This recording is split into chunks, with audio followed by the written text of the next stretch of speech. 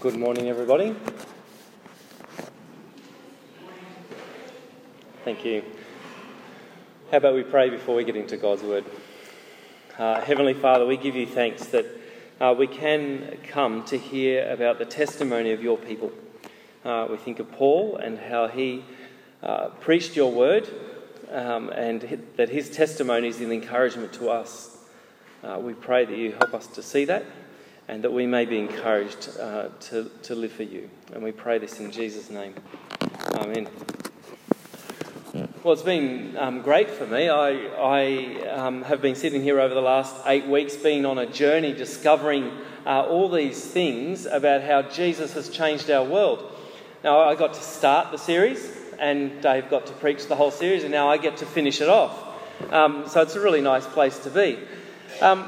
But we've heard over the last 8 weeks a number of testimonies from different people. We heard from William Wilberforce and the lifelong work that he did to make slavery illegal. 3 days before his death, actually, it became illegal. The love of Jesus compelled Wilberforce to stand up for the oppressed. He saw God's word as showing him that people are made in the image of God and therefore are worthy of being cared for, and that one person shouldn't be able to own another person. We heard about Corrie ten Boom when she met the German officer from her concentration camp in World War II. He'd become a Christian and said to her, "I know the forgiveness that Jesus has for me, but I'd like you to forgive me too." And we saw how she did forgive him, but it was only possible because of what she'd been forgiven, the recognition of what Jesus' forgiveness meant for her. We saw how Jesus cared for women and children, and that his treatment of women and children gave us a clue as to how we can value women and children too. We heard about Catherine Hamlin, how her and her husband went to Ethiopia for an internship for 3 years, and 60 years later, with more than 60,000 Ethiopian women treated for fistula-related problems, we see her legacy. I mean, the love that she had for Jesus showed her that she needed to care for these people.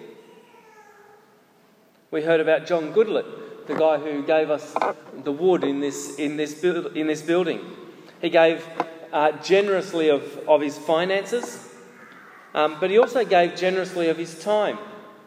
He didn't give his time over to become famous and to become well known, but he gave his time to teach children. Isn't that amazing? And it was the love of Jesus that compelled him to serve in these ways. Now, this series has shown us how Jesus has changed our world, how his teachings and his life have inspired thousands. In particular, we're seeing how influential he's been to Western society. He's impacted society because he's changed the lives of individuals. So how is it that Jesus has changed people's worlds? Well, Jesus changes people's worlds by restoring the relationship we have with God. Now, as we look at the world around us, we can see that it has its problems. On a local level, we see it in the relationships we have with other people. We see deceit, we see lies, we hear of marital unfaithfulness, we hear of broken relationships, we hear of loneliness and suffering. At a global level, we hear of human trafficking. Well, at least I do in my house. We hear of wars. We hear of crooked governments, trade sanctions, poverty and inequality. I mean, it's pretty clear that the world has some serious issues.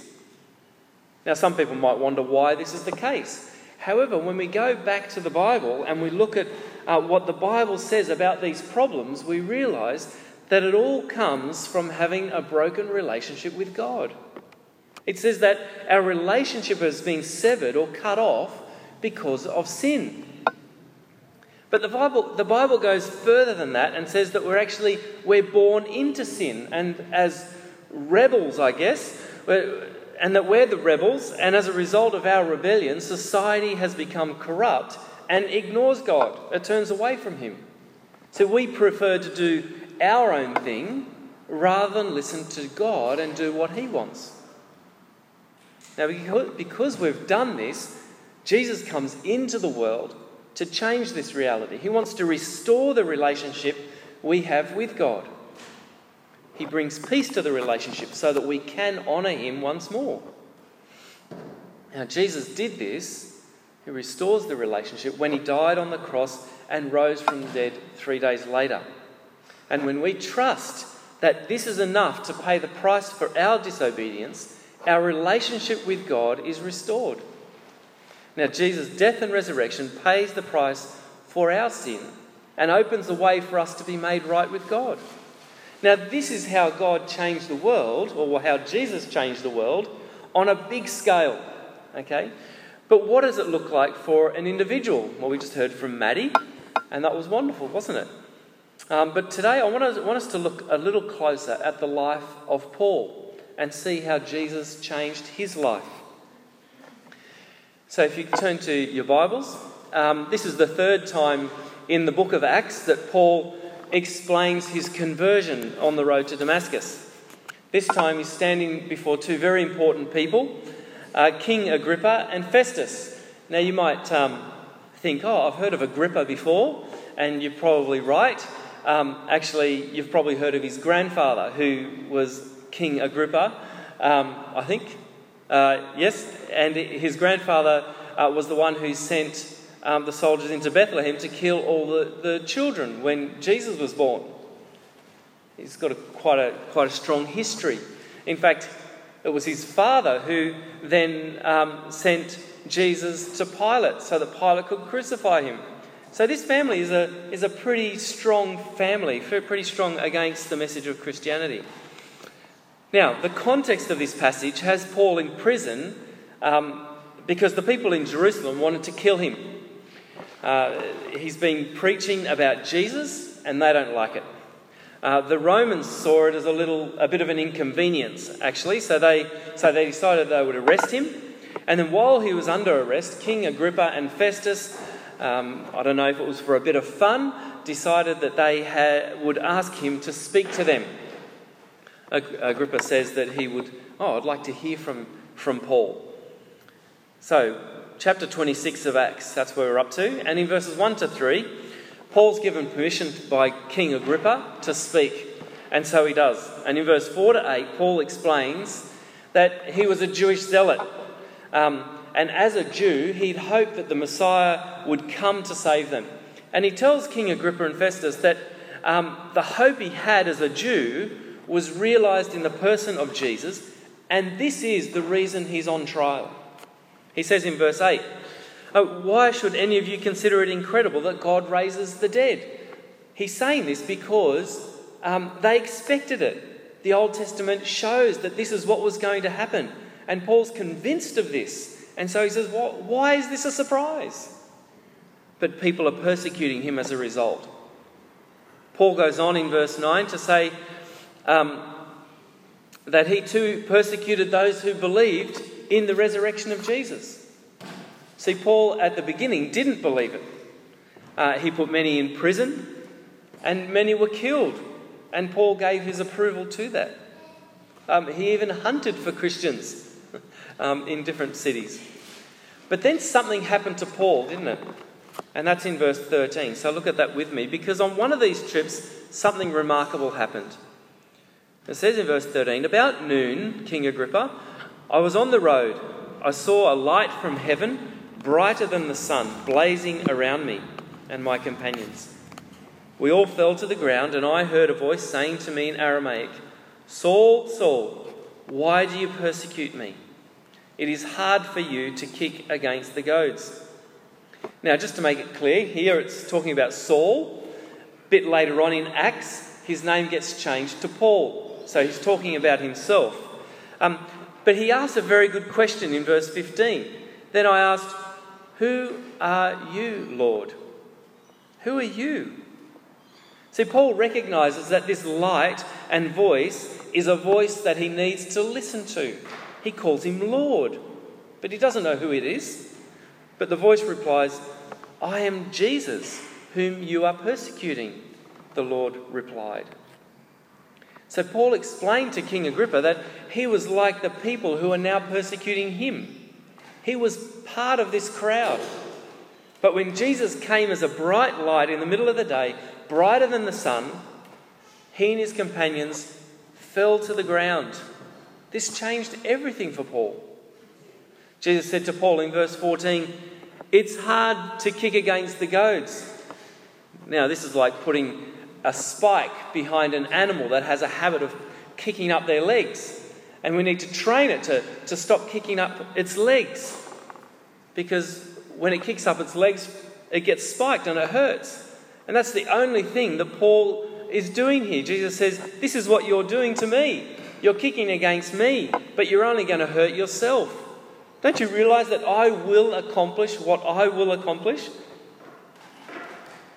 Your persecution is only going to hurt you. And then in verse 16 to 18, Jesus says to him, stand on your feet, because I've got a plan for you. You're going to preach to many people about the forgiveness of sins. And this was the moment that Paul was changed. And then Paul goes on to tell King Agrippa and Festus in verse 19 that he was obedient to the vision, and he started to preach the good news about Jesus, telling the Jews in particular that Jesus was the one they were waiting for. But because he did this, many people started to persecute him. Now, Paul goes through a radical change here.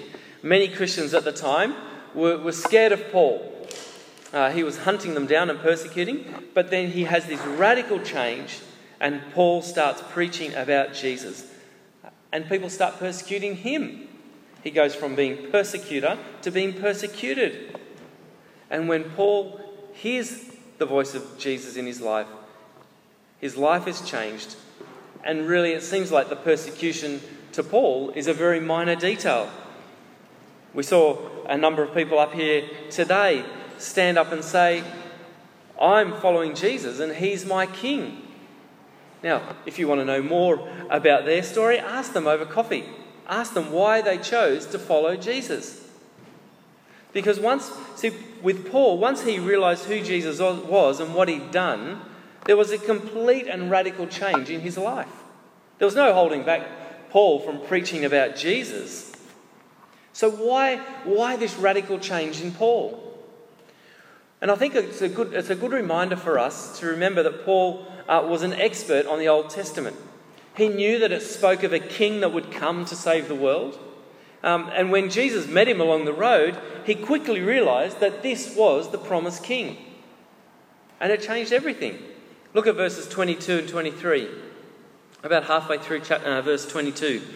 It says, I am saying nothing beyond what the prophets and Moses said would happen, that the Messiah would suffer and be the first to rise from the dead, would bring the message of light to his own people and to the Gentiles. It's incredible, isn't it? Paul knows from all that he has learnt before that Jesus is the promised Messiah that was to come. The Old Testament spoke of him, and here he is. Paul realised that Jesus' death wasn't the sign of success for the Jewish believers, but it was actually the wildest plan ever imagined, where God would send down his own Son to die and rise from the dead in order to restore humanity to himself. I mean, this is Jesus, the great restorer. Paul saw it. The people that I started this talk with saw it. We heard from our family that came up and shared this morning how they saw it. And we heard from Maddie, and now I'm going to share a little bit about my story. Well, I grew up in knowing about Jesus for many years. However, I thought I knew better than Jesus. And I thought I knew what was going to make me happy and fulfill me. But the problem for me was that it seemed all very superficial. Things satisfied for a little while, but it never lasted long. And I got to a point where I actually decided to go to England and travel. My mum thought it was a really great idea, and I say really great because I was not very much in favour of this really great idea, to go with a Christian travel company. And although I didn't want to, the price was right, and so I went with them for a trip around Europe for a month. I went to Holland, Germany, Switzerland, Austria, Hungary, Italy, France, and then back to England again. Now, it was a great time. I kept to myself a lot during that trip, but I just hung out with people because I thought it was the polite thing to do. But there were two things on that trip that really affected me. The first was the leaders on that trip. They loved and cared for me and each other like I'd never seen before. It actually seemed like they really did love me and they really did love each other. And the second thing that affected me was the talks that we heard each night, which I didn't know about before. The bus driver was a preacher, and he shared from the Bible each night from the book of Acts, the same book that we're looking at today. And as we went into Italy and we drove closer and closer to Rome, the more I realised that this person of Paul that we're learning about today, I learnt about his radical change, and I realised that I was walking on the same roads that he was on. This was the same. He was imprisoned in a place close to where I walked, and he visited the catacombs that I went into, and it became oh so real, everything, that when I heard about what Jesus had done for Paul, I wanted to know Jesus like Paul.